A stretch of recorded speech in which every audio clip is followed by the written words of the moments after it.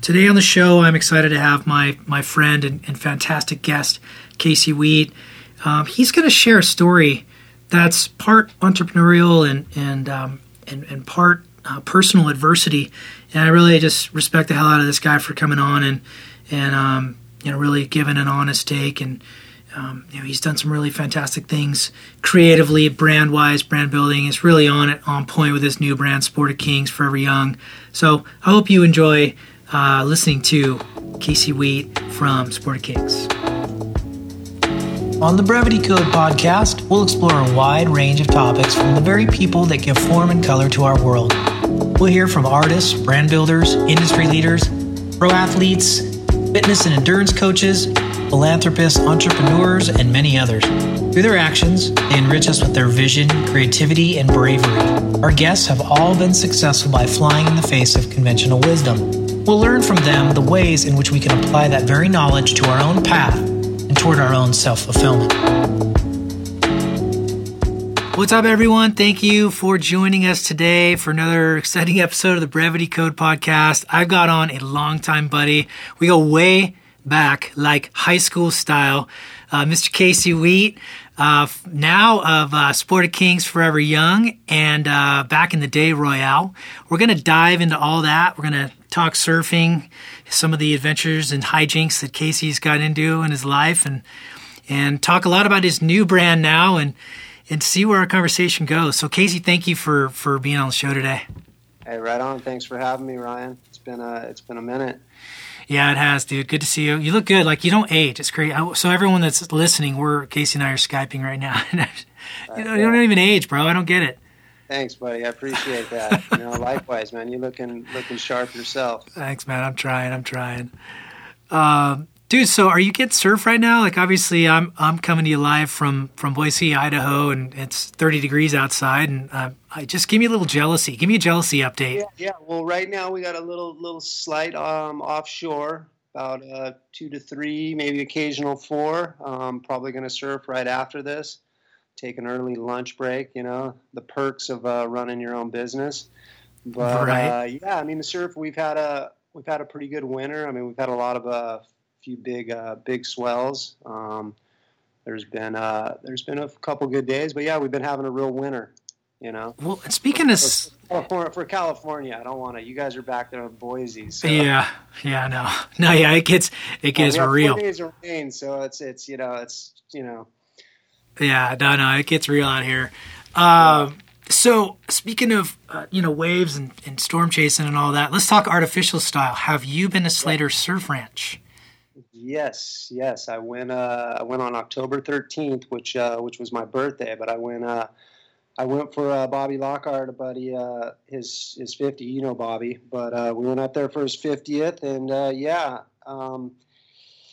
I'll tell you what. And when I first walked up and took a look at the facility, and it was just it's mind blowing. You take a step back and you're just like, when you see that first wave, it's sheet glass, and it's I think it's like 7:30 in the morning, and there's not a drop of water out of place. And then all of a sudden you see this absolutely perfect man-made. The first one was a left. Bobby Lockhart got the first wave, and it's just, couple hundred yards, and then it was. And you've surfed all over the place. So for you, even seeing something like that, like, have you ever even seen a wave that perfect anywhere in nature? Yes, I would say much more perfect in nature. Oh yeah. Yeah, because when I don't know. The technology was amazing. The wave is absolutely perfect. But when you go to spots like Pavones and even like Rincon and you've got like, Witches Rock that I've been to, and then you go to Indonesia, it's like these waves are so magical, and the way that they set up on these reefs, they come in and they break in the same exact spot because you have a reef bottom or a cobblestone rock bottom, and just it's Mother Nature. So you're just like surfing an absolutely perfect wave over and over. So I would say, I mean, and how good, Kelly's wave pool is. Yes, the technology is absolutely amazing, but I'm going to go with Mother Nature. Okay, but wait, I'm going to throw a curveball at you. So you're out there in Mother Nature, and let's say you're at Endo and you're surfing those perfect waves, but there might be a bunch of dudes on that wave, right? So yes, at the surf ranch, you're going to get a crowd-controlled situation. Yeah, that's if you have a lot of paper, though. Right. If you have a lot of money to spend, and you want to rent that with just 8 of your buddies. Yeah. I would agree with you. I went with 25 guys. I had an hour heat. I had 6 guys in the water. I only had 2 priority waves, and I picked up 2 scraps. So I got 4 waves for $1,000. That's a little steep, dude. That's all I got. That's it. Fall, no fall. Doesn't matter. Fall, no fall. First wave I had, I pogo sticked on my second turn into the tail. Oh, my God. And obviously for those listening that, like, Casey's an amazing surfer, too. So, like, that must have just been, what was like, adrenaline pumping? Like, what happened? Well, so you pull up, like I said, you're looking at this fucking just state-of-the-art technology. I watched it for a couple hours, so you're absolutely just frothing to get out there. I'm like kind of going, fuck, am I riding the right board? I really don't, I was riding a Machado board, which is a swallowtail, a little wider nose. It's really for mushy days, and this wave has a couple barrel sections on it, and it's super quick and top to bottom. So I didn't really like think about my equipment that much. I was just like, I'm just this thing's perfect. I'm going to have a blast. First wave. So I'm up at 10 o'clock. I get in the water. I'm the first guy to catch the first priority wave in this heat. So you hop in and you've got like 60 seconds until the machine clicks in. And I got Ramato coming up to me on a jet ski, and he's like, "Okay, brah." He goes, when I tell you pump, that means pump, brah. And when I say go, he goes, that means the barrel's coming. And I'm like, now you got like 30 seconds, 20 seconds, the wave's going to be coming. And I'm like, wait, what? Okay. I'm like, all of a sudden, here comes the wave. I take off, and the very first thought, I'll never forget, like I took off, and I was like, holy shit, this thing is perfect. So it just lines up, just pitches straight up in front of you? Well, it's different than the ocean because it's pushing. I don't know it's kind of hard to explain, but it just feels, because you have a machine, I guess the best way is like a snow plow that's on a pier that just pushes water, and they have the bottom, figurated so you'll have certain sections where it'll get shallower, and then you'll have a little barrel section. Yeah, right. And stuff like that. But it's just different because of the way that it's absolutely perfect. So the thing's peeling perfect, but it's pushing. So there's a little, I'm sure you get used to it after surfing it a few times, but this was my first wave ever in a wave pool. Okay. So I come off the first turn and I kind of get hung up a little bit, and I was like, oh shit, I think I'm riding the wrong board. Ramato's yelling, whatever, it's either pump or get low. And that's the only thing he's yelling. He's like 2 feet away from you on a jet ski. So it kind of feels like when you're surfing and it's super crowded and you snake somebody. Yeah. You have someone behind you. You always have this kind of like, ooh, how close is he? Ooh, Yeah, sure. So you can't relax, get in rhythm. Second turn, I go up. He starts screaming, get low, and I'm like, oh shit, that means it's gonna barrel. And I come down. I have a photo of it. I have a water shot of it, and it's so funny. You can't even see my board. All you see is me just airborne right into the barrel and just get pumping. Now wait, yeah. Why is he he's 2 feet in front of you or 2 feet behind you? 2 feet behind you. Why is he there? I don't know. Everything happens so quick. If I would have known, I would have said, "Hey, Ramato, can we let me fly solo on this one," But I think they do it just to kind of think they're helping people out. Okay. Maybe it does help some people. You know, I don't know. It was crazy. Yeah, I mean, you don't need anyone reading the wave for you. I mean, okay, I guess, granted, you know, first time there, but if you sat there and watched it in front, you're like, you know where that section's coming, you know where it's gonna, like, so. Yeah, and it's all real. You know, surfing. You know, it's like any sport, really. I mean, it's rhythm. You know, you got to get in that rhythm. Everything's muscle memory. Now, are they setting the whole vibe for you? By the way, like, are they pumping in music? Like, what's the scene? Can you smell hot dogs? Like, what?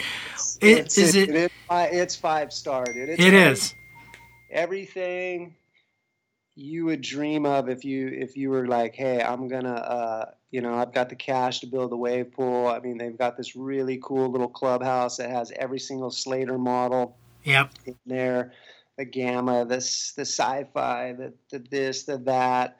They got live video stream of every wave on a big screen. Bobby Lockhart wanted music, told me to put on gangster rap, so we had gangster rap going all day. Nice. And then they're serving up food. You got all kinds of you know, a lot of health food. You know, Kelly's into the whole health vibe, which is cool. Yeah. Fresh water. It's 5-star. Like the whole place got a jacuzzi right there. You know, all the boys were drinking beers, and I mean, it was. It sounds like a killer day, and I need to visit. Yeah. Yeah. Only go with 8 guys, though. Sounds like it. That's it, man. It's 8 guys. Because then you could be in the water 1 hour with 4 guys, chill for an hour, and then back in the water, chill for an hour, back in the water. That, to me, would be a perfect day at the ranch. Yeah. I got to go, man. Yeah. So, you know, we've started off by talking about surfing. You know, so you're HBHS. You were on the surf team, right? Are you captain? Or I know you ripped.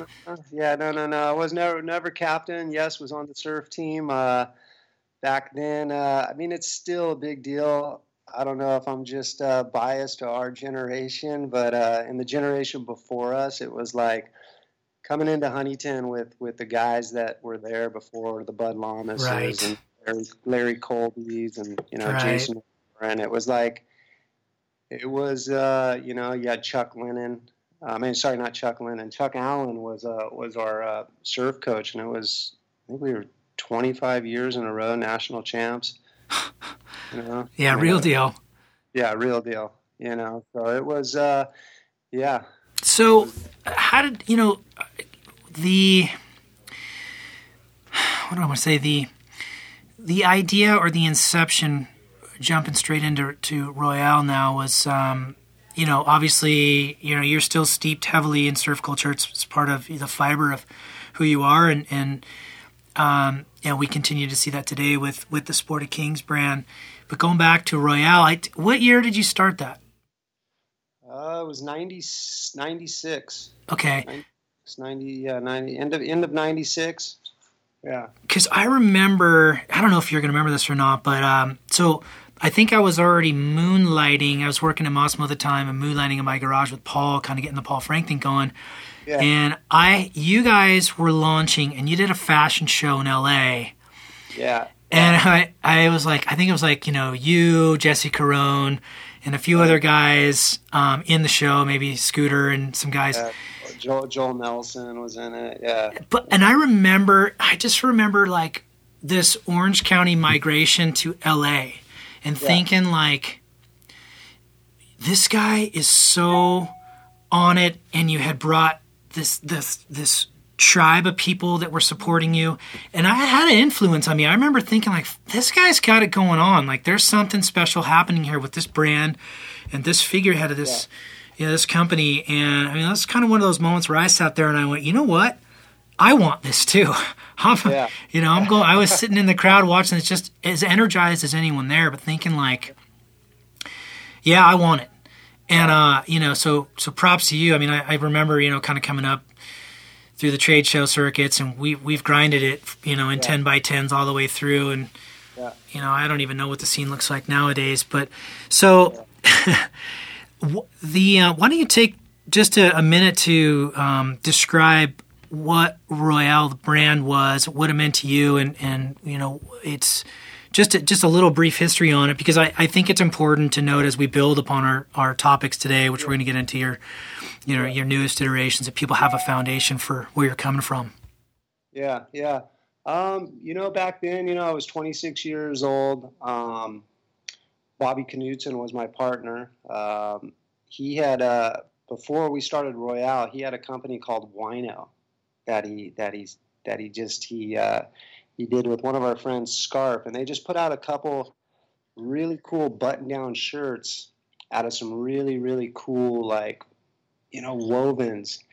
And I remember things weren't going good with their partnership, and they had just started it, and it was totally grassroots. And I'd known Bobby since we were kids, and we got together and we just said, hey, let's start something together, and I never went to school for fashion or anything. I just always had a love for fashion, and I think it really came from my grandpa. I was raised by my grandparents, and my grandpa was he was always rocking Kangos and cashmere V-necks, yes, and slacks, and drove the Cadillac. He belonged to Big Canyon and Newport Country Club, so he was just fresh. Yeah.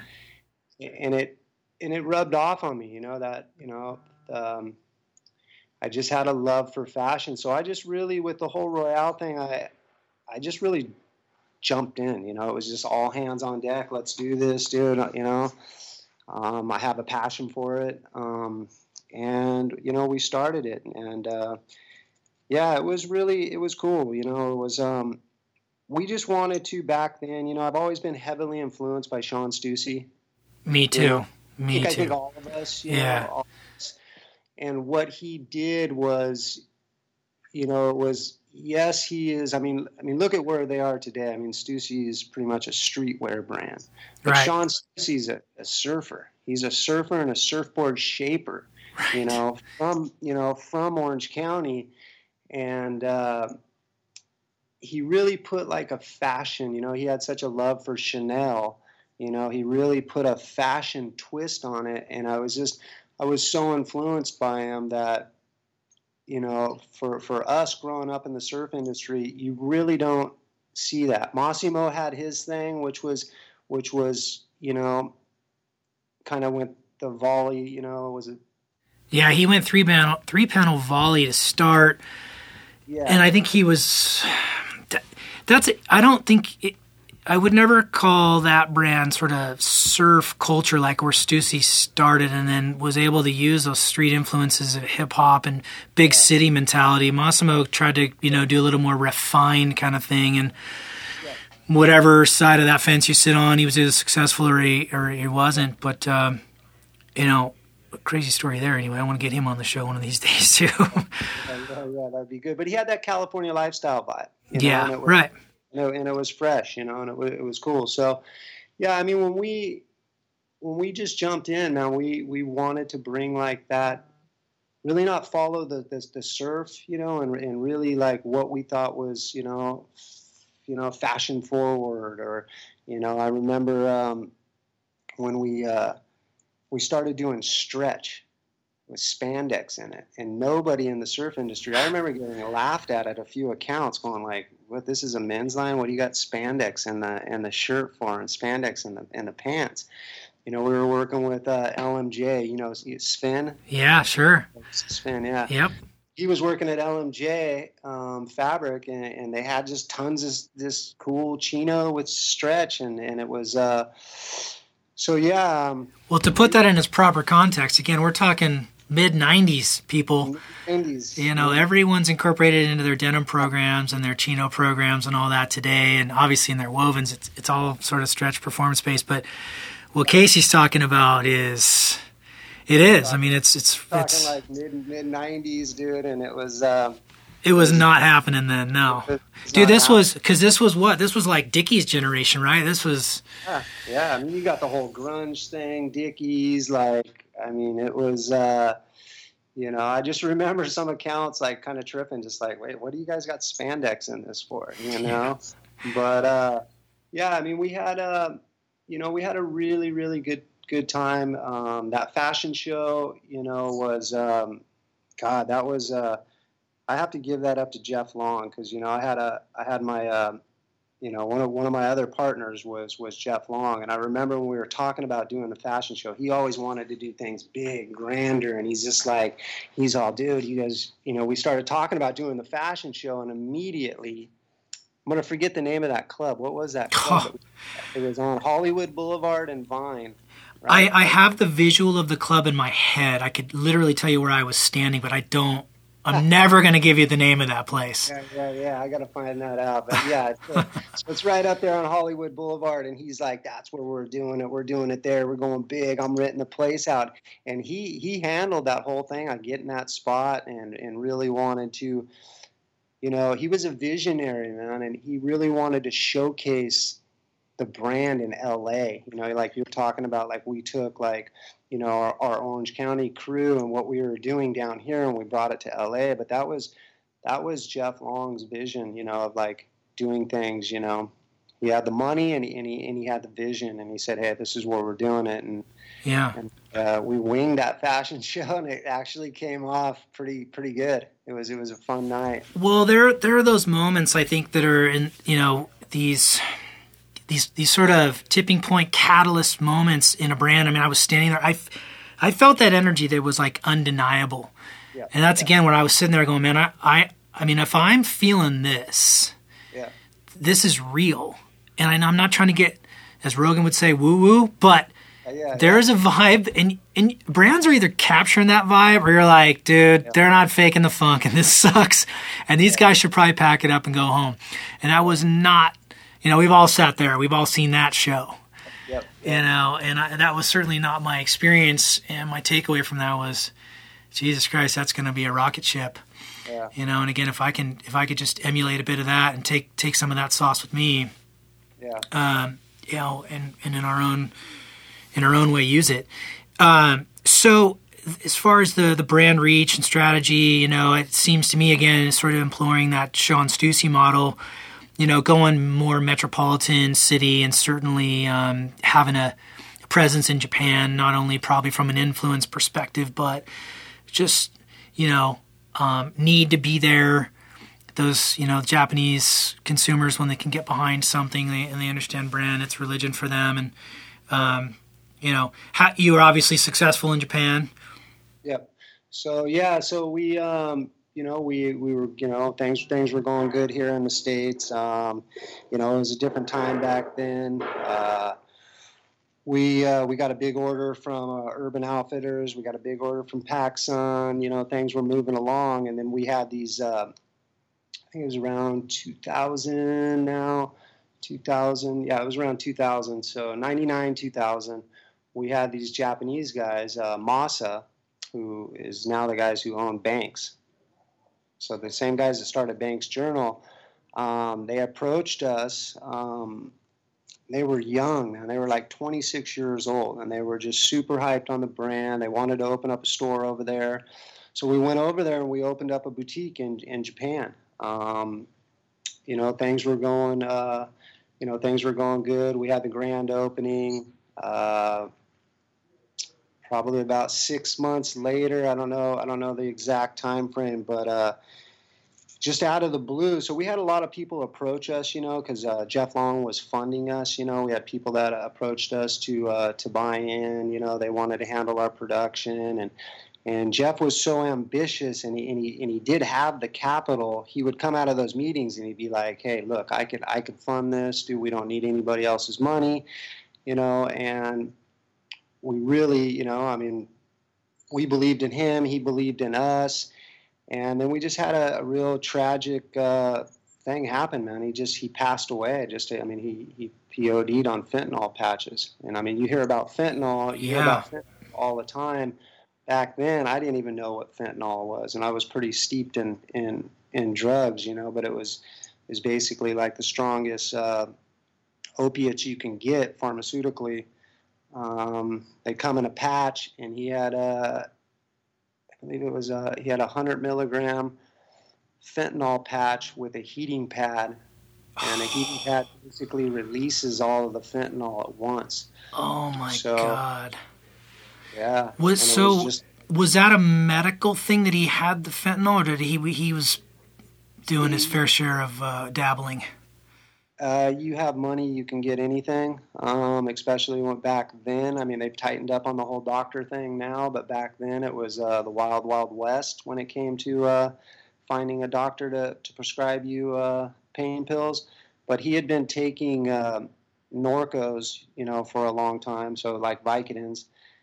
And you just build up, you build up a tolerance for opiates. And it's just like you always have to be taking more or something stronger. Your body just starts to, you become more addictive, and it's just like you need something stronger. And he gradually, I found out this later. I didn't even know that he was taking these things. This was before I was partying at that time. I was more like coke and ecstasy at that time, but I hadn't got into using opiates. Yeah. So that was all. It was all to me, Yeah. So the brand's rocking. It's doing its thing. It's one of those success stories, and then you get the gut punch kind of out of nowhere. It takes so much to go right for a brand to work in the first place, and here you are doing all those things, and people probably can't fathom the amount of work ethic and tireless devotion it takes to get a brand off the ground. And then something tragic like this happened. So how did that affect you, and how did that affect the brand and the employees? Oh, that's a good question, buddy.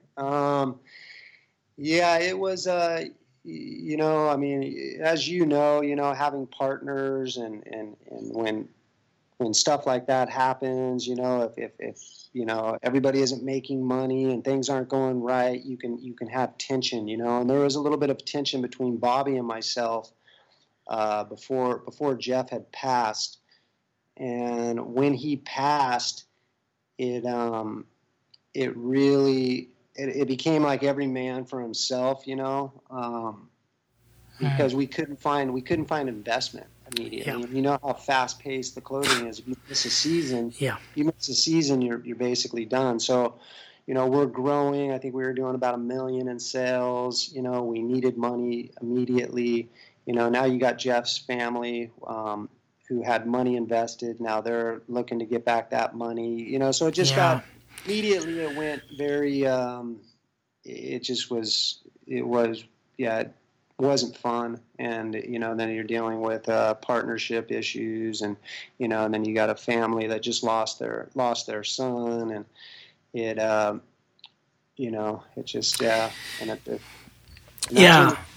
that's when the Japanese, so we tried for about 6 months. We couldn't find funding, and that's when the Japanese approached us and asked us to buy the name for Japan.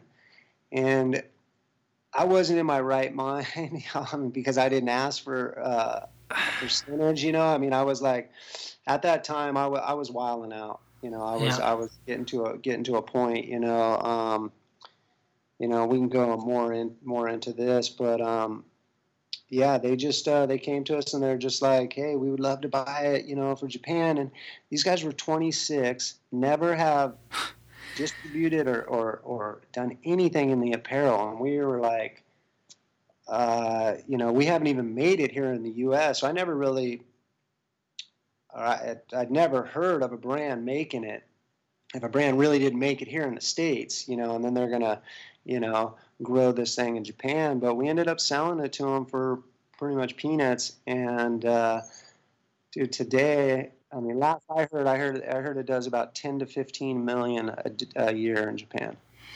Well, I think a tribute to the foundation you built, certainly, and all that, all the vibe that was brought in the culture, that goodwill on the brand really goes a long way, which is credit to you. But yeah, man. But obviously it's beyond a hard lesson, man. It's just one of those unfortunate things. And so now that happens to you. You sell the brand. So now they buy the brand outright, or they just buy the names? Like, did you license it for the rights to Japan, or what was the deal? Just the rights for Japan. Okay. And so then domestically, what's happening? Are you saying, okay, well, we're going to try to limp along, or like, what do you? I just basically let them buy me out. I let Bobby and Ian Kessler, which was a attorney that was working with Snook, Jeff from Snook. Yeah, sure. Yeah. So him and Bobby kind of, that was Bobby's attorney. They kind of, it was supposed to be both of our attorney, but I could see the writing on the wall, So I was just like, cool, you guys want to try and do this? Go ahead, give it a shot. So I stepped away immediately after that. They tried to give it a run, I think for 6 months, and then that was it. They folded. And then so now, what are you doing on the daily? Now when you're out, like what are you're surfing? I guess you could look at this two ways. You could look at it as this is when the fun started, or this is when the this is when the wheels came off. So like I said, I was wilding out, I was partying. I always had like this, I like to joke and say I blame it on gangster rap. I blame it on the 90s, because growing up in the 90s, for me, I don't know, there's just something, I always had this in me where I really, I enjoy people. I enjoy the nightlife, now, that's all behind me and stuff. I get tired. I'm in bed by like 9, 10 o'clock watching Netflix. But back then, I was intoxicated. Like, besides just the drugs, I was intoxicated by like nightlife and DJs and shows and just and it was like this perfect storm that I created. And then when you put drugs in, I didn't do cocaine till I was 26. I did it New Year's Eve in Costa Rica, just because I was about to throw up. And I'd always heard that if you do some coke, you're not going to throw up. And I was having such a good time. And bam, once I did it, it was just like, it was game on, And fast forward to the 2000s, it just, I got involved into, a lot of my buddies were making a lot of money selling weed, and this is back when you didn't have CEOs, opening up big warehouses and everything above the board. It was the tail end of the cowboy days of the marijuana, business. And, I hopped in, and it was just like, it was probably the worst thing, because coming out of having this brand that I was so passionate about, and, we really had like a good thing, and we're having a lot of fun, into like, I let resentment kind of, and resentment's a killer. You throw drugs into the mix with resentment, and you're going to drift far away from spirituality. It's not, and I went in full bore, I was making 20, 30 grand a month for I Jesus, don't know. Dude. Oh yeah. And I was the smallest guy in the totem pole in my whole crew. Like the crew, you probably know some of the guys, but like, these guys clocking $50,000-$100,000 a month, just clocking mad. And it was like, so now you got a drug problem, you got money. Yep.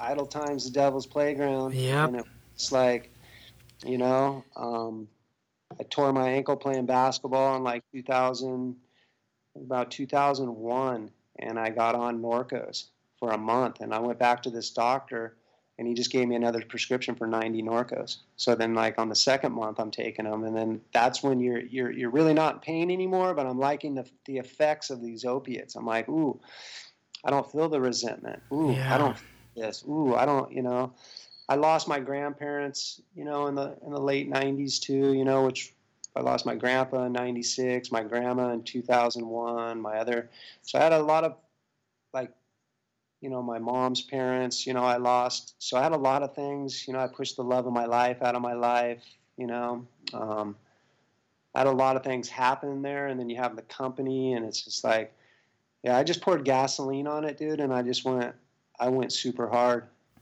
And that run continued for, sounds like, several years, where you're making good money and then really kind of just burning it at both ends. Burning it. And so how does that end up for you? Like, do you eventually get arrested? Do you overdose? Like, what is the moment that, I guess, your rock bottom moment, if you don't mind sharing that? No, I don't mind sharing it at all. Hopefully, somebody can, if it could help one person, that's cool. Yeah, it was a long run. It was, making that type of money, not having to wake up, answer to anybody, being around like the guys that are around the characters, and it was just like, it was intoxicating, to say the least, not in a good way. You think you're having a good time, but so the run, it basically, then once I got onto opiates, that was, I was still doing cocaine, but once the opiates, came in, that it's a whole different animal, because you're physically addicted to these things, and you're having to take them, every 4 to 5 hours, and then I graduated to OxyContin in about 2003. So, I was on Oxys for 10 years, dude. I was doing 15 milligrams a day. I was doing the 80s. I was doing 15 80 milligram Oxys a day, sniffing them. And if you yeah, I had a $300 a day habit. Okay. Yeah, I was going to ask. Yeah. Yeah. So, yeah, in 2007, I called up Paul Moen, Momo. I called up Momo, because he had some time sober. At the time, I was living with Bill Webb, who just took 30 years, and it's like, I always tell Billy, even though I didn't listen all those years, you still planted a seed, that you can live a great life and have a lot of fun. And we know how much fun Billy had. Oh, yeah. He had a lot of fun, man, and he was sober the whole time, So I called up Paul in 2007, because I was a mess. The weed thing was slowing down. It was becoming more difficult. I was starting to ship it back to New York, because New York, you're still getting 5,000 a pound. I'm making, shipping 20 pounds, and I'm making 20 G's on just one shipment. But I'm like, it was madness, dude. Were you ever like, what was the pucker factor on getting arrested, or like what? I hear that when you say that, and I go, dude, that is like, I can't even wrap my head around the balls of steel. What did you, or is that like, what, did you just like, here's my coffee, okay, I'm going to make 20 grand a day and I might get arrested, I might go a long time. Like, what's the risk factor for you there? I don't even get it. You know what? It's funny. Talking about it right now, buddy, I laugh about it, but I can't wrap my head around it now. But when you're as high as I was, and as reckless as I was, and after you're doing it for a while, you get comfortable with it. You just start to there we go. You get comfortable with it, and I was shit. It was just what I did, dude, and I didn't really think about it. I think that's the thing. If you thought about that, if you wrapped your head around like the consequences, you probably would not do it. So I never really thought about that. For instance, like, I thought I was so slick when I was shipping 20 pounds to New York. I would dress up in a Gucci suit and just have my Louis bag, have all my stuff. I would never carry the weed. I would ship that on a car, on a trucking system. But when I would carry the money back, still, when you have 80, 100 grand on you going through the airport, I would just dress up. You're rolling around like Floyd Mayweather. There you go. I'm thinking like, okay, if my appearance I actually went out and I bought tube socks from American Apparel. When I was coming back from New York, I had my Patagonia puffy, but I had my I had my Gucci bag that my suit came in. Yeah. And I had like 20 grand in one pocket, 20 grand. I took off the rubber bands because I'm such a genius. I'm thinking like, what is the X-ray thing gonna see? It's not okay. It might see the rubber bands. And then I had the tube socks in my Louis bag, and I had everything folded meticulously. And I had a couple of GQ magazines on top. And they actually opened my bag. And when the guy saw it meticulous, he just went, "Oh, okay, cool." Closed it back up, zipped it up. And underneath there's 20 grand cash. Oh, no, more than that. I was carrying 100 grand on me, but I had it in different spots. I had like a 20 stack. Oh, my in God, pocket, dude. another 20 stack in another pocket, another 20 stack. And a topper, I had 590 oxys on me. But they were all in prescription bottles. But how many bottles is that? Well, it's a lot of bottles. It's a lot of bottles. And it's filled to the top, which you never get a prescription where it's filled to the very top. But yeah, I mean, that's the mindset. And like I was, when I started shipping, I'd already been selling weed for probably about 6 years. So, it was just like, I don't know, I got into that world and you're around guys that are doing it and you're doing it and I'm high and it's just like, yeah, it was complete, absolute madness, dude. Like when I look back at, like what drugs, it's like, yes, did I have a lot of fun, but. And you never got pinched for that? Yes, I did. Oh, you did. Oh yeah, we still got. Okay, but was it to a lesser degree? I mean, I'm like my palms are getting sweaty as I'm listening to this. I just. No, it's not to a lesser degree. I got so I mean, I went to back to when I called Paul, said I needed to get sober. 2007, he said, "Hey, let me call you right back. I'm going to find out what rehab I'm going to send you to," and he calls me back. He goes, "You're going to Crossroads. You're going to Antigua." He's all, "Book a flight to Antigua." I go, I don't even know where Antigua's at. Right. And he's like, "You're going to Eric Clapton's rehab." And I was just like, done, I'm in. Okay, sounds good. Yeah, it sounds good, but I got to find out where Antigua is. So, I ended up going to that rehab. It's just east of Puerto Rico. Amazing place. But it really, you're gonna die. So I ended up meeting a Russian kid from New York there. That was just this is the guy. So when I was talking about carrying the 100 grand back, I did that after I went to rehab because I relapsed immediately when I got out of there, because it just, if you don't change everything, and really have like a shift. I mean, it's hard to explain, as it was just my experience, and it didn't stick, and I went, because I wasn't going to change making the money, but I wanted to get sober. It's like if you're going to, I had to go in there fully willing to scrap everything, but I wasn't there yet, because the money had me. And, I ended up meeting this Russian dude and I was selling stuff, flying back and selling him some, and he was giving me oxys, and, I was selling my other buddy. It was just complete madness. And, I stopped, I shipped a few times for this guy in LA. I didn't have to fly back, but I just set up the whole shipping thing for him on a trucking system and I just shipped for him 3 times, about 2007, 2008. And I was trying to get sober. I had gone to like Hoag Hospital for 10 days. I'd gone to College Hospital.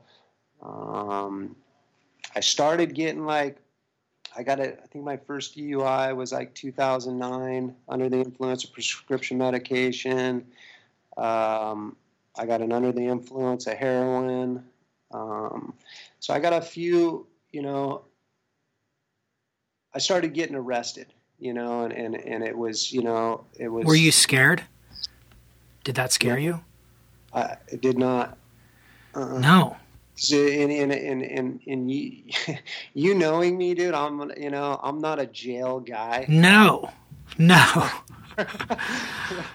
am not, it was just, I wasn't. I mean, to answer that question, honestly, no. it was just when you get into like addiction to that depth. The only way I can really explain it is that you're working off your midbrain, which is like your survival, and the survival is just getting opiates.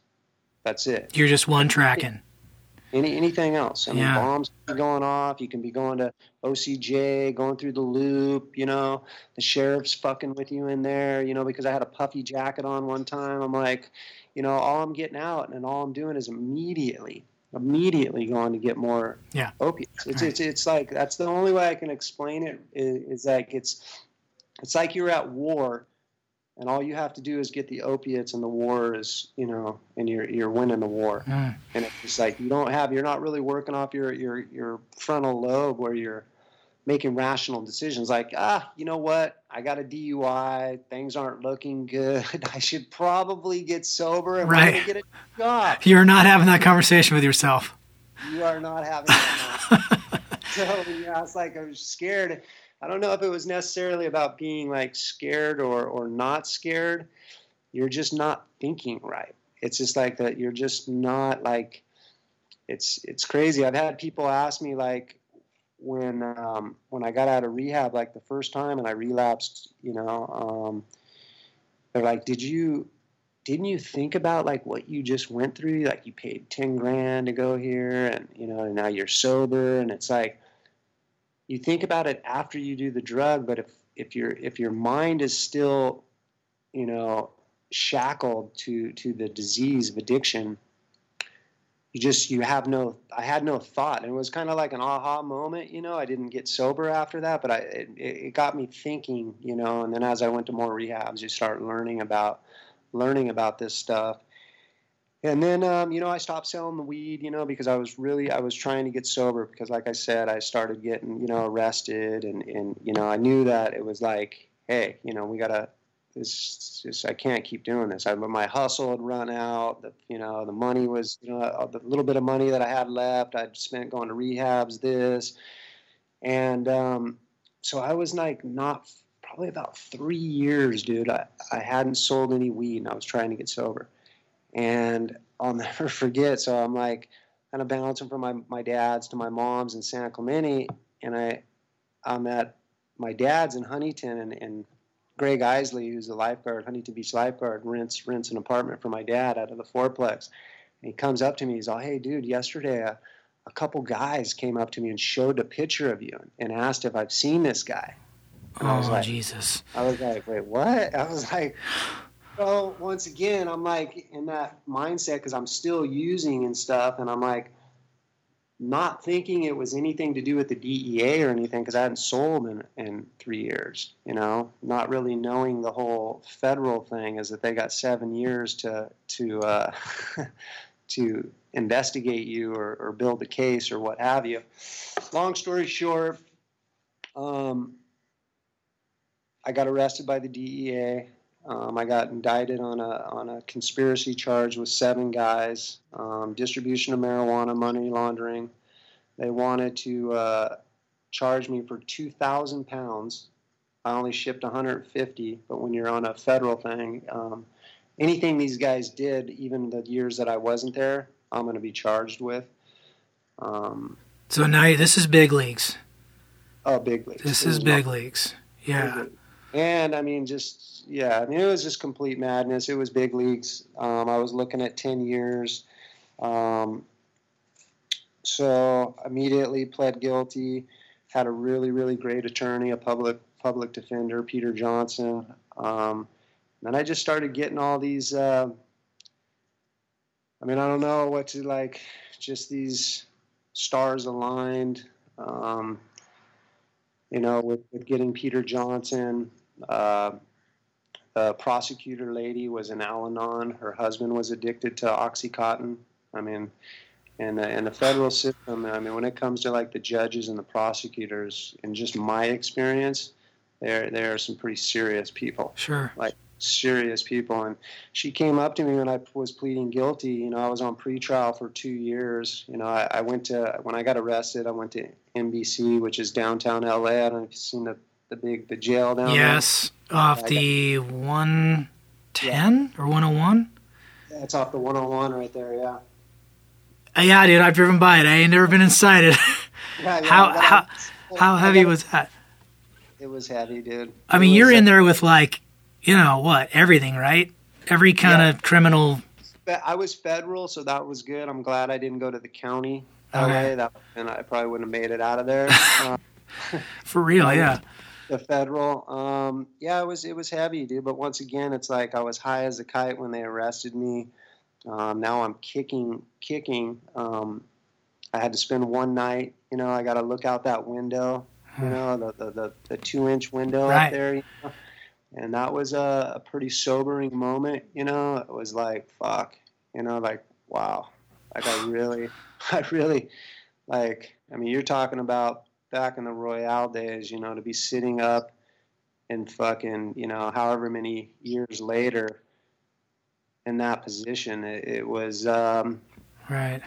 Yeah, it was sobering to say the least, you know. But I had a lot to go through on the pretrial. But basically, I pled guilty.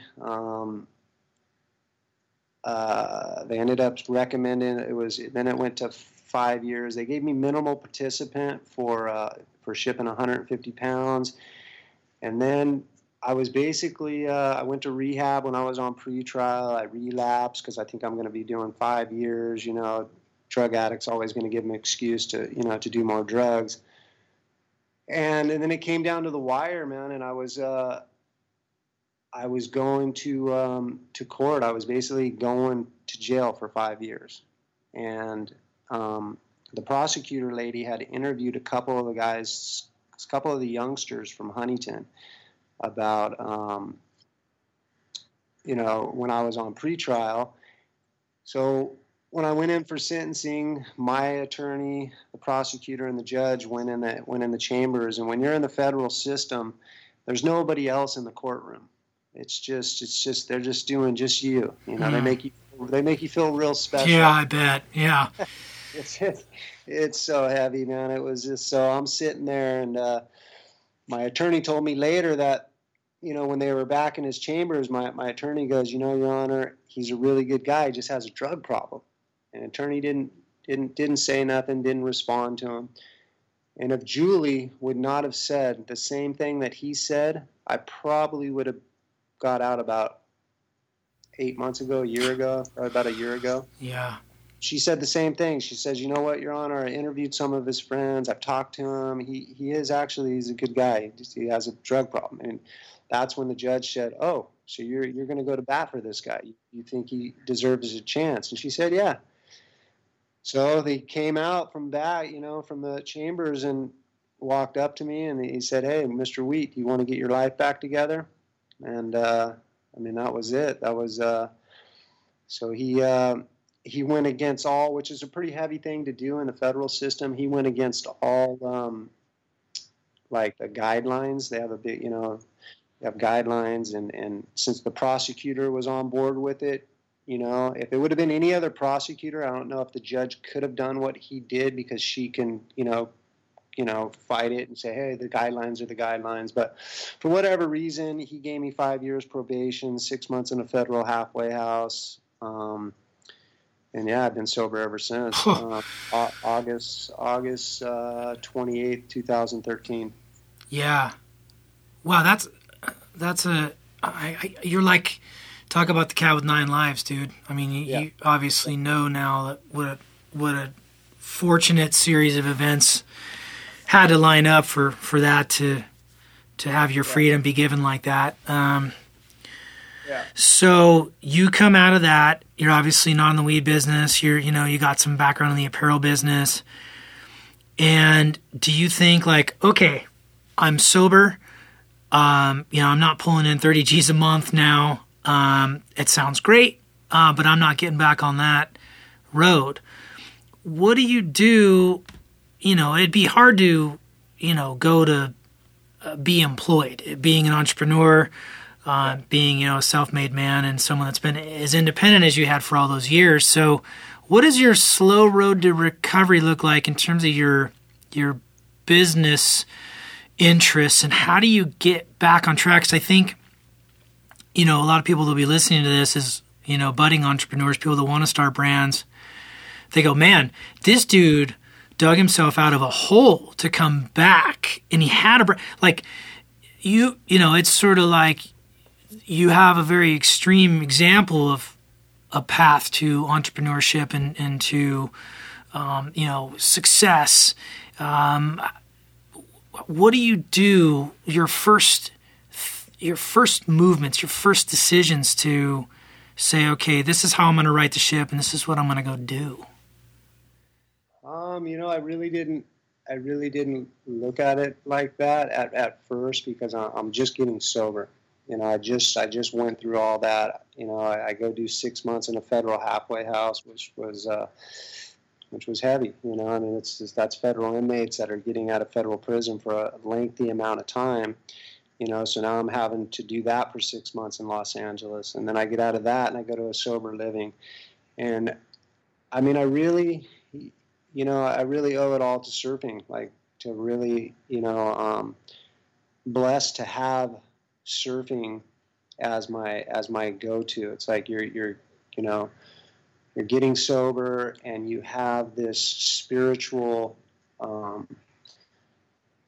place to go to. You have this camaraderie with all generations. My dad's generation, the generations younger, my generation, and you come back and I just started surfing, and I started doing surf lessons at Zach's on Northside.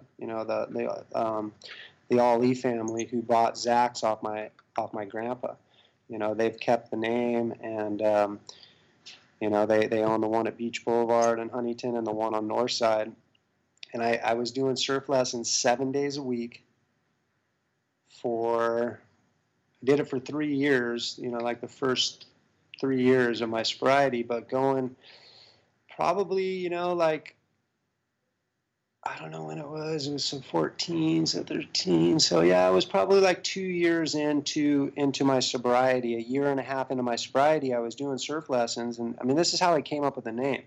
So I'm doing lessons, I love branding, I love marketing, and I'm like, I'm going to do a business card. And it's just going to say Sport of Kings Forever Young. Surfing is the sport of kings, surfing is the fountain of youth. And I go, Joe McElroy, I get on my fixie because I don't have my driver's license yet, So I get on my fixie and I ride to Costa Mesa to his office up there. And I've got a couple ideas, I'm like, oh, cool, I'm going to do a little crown. And, I wasn't really thinking like clothing company at that time. I was always loving fashion, and I'm thinking about, fashion. And so when I'm doing this business card, Joe Mack's helping me, with the graphic work. And we both looked at each other at the same time and just went, dude, this would be the coolest little clothing brand. I'm like, dude, I'm thinking the same thing. I literally put my Beats by Dre on and just rode back from Costa Mesa, just like, I'm going to do this. Yeah. And that was it, and then it was like, I got with Scott DeLorme to write a mission statement, a highly charged carefree lifestyle, a passion for surfing, and the pursuit of happiness. And it kind of encapsulates like my life, it's been highly charged, passion for surfing and the pursuit of happiness. The pursuit of happiness got derailed, in the midst of madness. But and that was it, and I got with Ziggy, and Zig worked for Hurley, great designer. Yeah. And we really wanted to do an elevated surf brand that spoke quality, not quantity. Try and make everything in Los Angeles. Give it that, back to like Sean Stussy, it's like, I want to it's just like you, we're heavily influenced by music, and we grew up, in the 90s when like hip hop and, the grunge thing. And, I was, we're just so heavily influenced by, sports and music and city and this, and we wanted to bring that into Sport of Kings, bring that fashion into Sport of Kings and bring surf back into fashion. Like, how can we, and Yeah. we just been having fun with it, and Yeah. And how far along are you with the brand? It's a couple years old now, or? Yeah, so we've been at this store. We got a location at Pacific City. I mean, everything really came about, organically. Pacific City is a new shopping center in Huntington Beach. I'm sure you're familiar with. Yeah. And yeah, they had a location in here that's kind of a destination location, a 450 square foot spot, and Surfing Magazine had just went out of business. They kind of had a pop up in here. And we had a friend of a friend that worked here, and we just got in front of them, and they were stoked. We were a hometown brand, and they gave us this cool little location in here, and we've been here a year and a half. It'll be 2 years, June 14th, and we're just we're doing the slow growth on this. It's a different time, Yeah. as well as I do, that it's just. So much noise out there, there's got the Instagram and the Facebook brands and this, it's like, so. Yeah. Well, I feel like, again, coming from where you were, Royale, to now even, I feel like this is even a more thoughtful and elevated play for you, taking all those years of experience and really putting forth what I think is like, just like you said, it's this super cool little curated experience. And I think, you being at the center of it, and all of your experiences, I think, have obviously led you to this. But now I remember, back in your club promoting days, and but you were doing your thing. You were doing the club promotion, but then you'd be in the middle of the dance floor just ripping it up. And I don't know, like, I think all that stuff translates. Like, you're the epicenter. You really have this. Yeah. You've always had a way about you, and I don't know, man. I'm happy to see the brand. I love creatively what I'm seeing. From not only just a local HB guy, but just a fan of yours, and just seeing it. And it's and Ziggy, and I think you guys are a great team. And are you guys making moves internationally, or is the idea to just, like, whatever, like, it's slow growth, we're just going to pick our spots, we're going to pick our accounts, we're going to slow grow this thing, and we're not going to make decisions that can jeopardize the integrity of what's happening? Yeah. Yep. Yeah, that's exactly what we're doing. We got to do a little bit of volume, we got to, so we are talking to Japan right now. We're kind of going back and forth on we really don't want to do a distribution deal right out the gates. Maybe we can do something more like of a commission based, but we'll see. See where that goes. But definitely hand picking and curating the accounts that we open. We're looking at hopefully doing like a pop up in Portland, Oregon, at this spot, which could be really cool. And just doing things like that, and just slow growth and really get this really cool foundation of this brand that just speaks quality and, not quantity, and really having fun with it, and not doing your traditional, I don't know, I guess surf, at all times. Right. Are you, is the ambassador program important to you? Like, as far as having people out there that are representing the brand? I mean, I'm assuming you probably do have some dudes, close to you and the brand that are surfing, but do you have some, like, street culture vibe guys, or how are you playing that side of things? Yeah, I mean, we don't have all that type. I mean, I would love to have like I mean, we do have really, really cool cats, and we got two of the best surfers. One kid, Griffin Foy, 17 years old. He's probably one of the best 17-year-olds around, on the planet, the top 100 for sure. But, and then I have one of my dad's friends who's one of the pioneers of Desert Point in Bali, rocking the gear. And we have a few ambassadors. I would like to go deeper with it, but it takes a little bit of funding to be giving that away. But but yeah, we've had a lot of good support from the beginning, which is really, gotten us, where we're at today with the right people, around Orange County, a few people up in LA, and yeah, we'll just keep growing that, and Yeah. What a crazy ride, man. I have a couple more questions for you. So, yeah, I got 22% left on my thing. I had a full charge. I've been watching this thing just tick away. I'm like, Jesus, I had 100% when we started. I know. I'll let you know when we're at 10%. All right, we're getting into critical point. Yeah. So this little segment I call questions for my kids. So my son Jack, what's that? I said nice. Yeah. I was stoked when I seen this. That's pretty funny. So he's my son. Hey, this is a tough question too, dude. I was like, wow, dude, he's throwing a heater at me. He's a thoughtful little dude, man. So yeah. So his question is, what's your favorite thing you accomplished in all your years of design? So I'm gonna kind of defer from the question for just one moment. The favorite thing that I've done in my life is getting sober. Fantastic, yeah.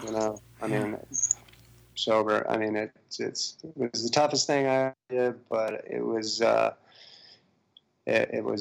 yeah. I mean, that's what I'm most proud of. Yeah. I'm putting people, family members, loved ones through what I put them through. Not only myself, but that's definitely my proudest moment. When it comes to design, I was trying to think of. That's why I deferred, because it's such a tough question. Yeah, that's almost like saying, "What's your favorite song?" Right? I mean, it's a tough one from a guy who's got a lot of design experience, a lot of collections out there. How do you say that? Well, I guess I'm taking my own interpretation of it. I should just defer to you and let you deal with that one.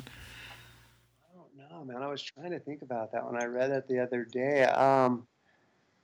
Also design. I don't know, man. Design is so, it's sometimes you get lucky, like when you design something, you're kind of like going, hey, is this going to hit? Is this, but I'll just say for Sport of Kings, the thing that Ziggy and I have done that I'm really proud of is that, there's actual like pieces that we've designed, like the West Coast All-Stars with the Huntington Beach Board Riders patch on this fleece. It's an actual live, it's a real thing. The Huntington Beach Board Riders is the 2018 West Coast Board Riders champs. It's an actual living, breathing club, and right. And to look at a piece and to wear something that actually people are proud of, not only myself, but people are proud to have the HB Board Riders patch. So to have designed something, that has that type of feel, is something that I would have to say that's Zig and my I think he would agree too, but that's the best accomplishment we've done. Yeah, I dig that. I dig that as well.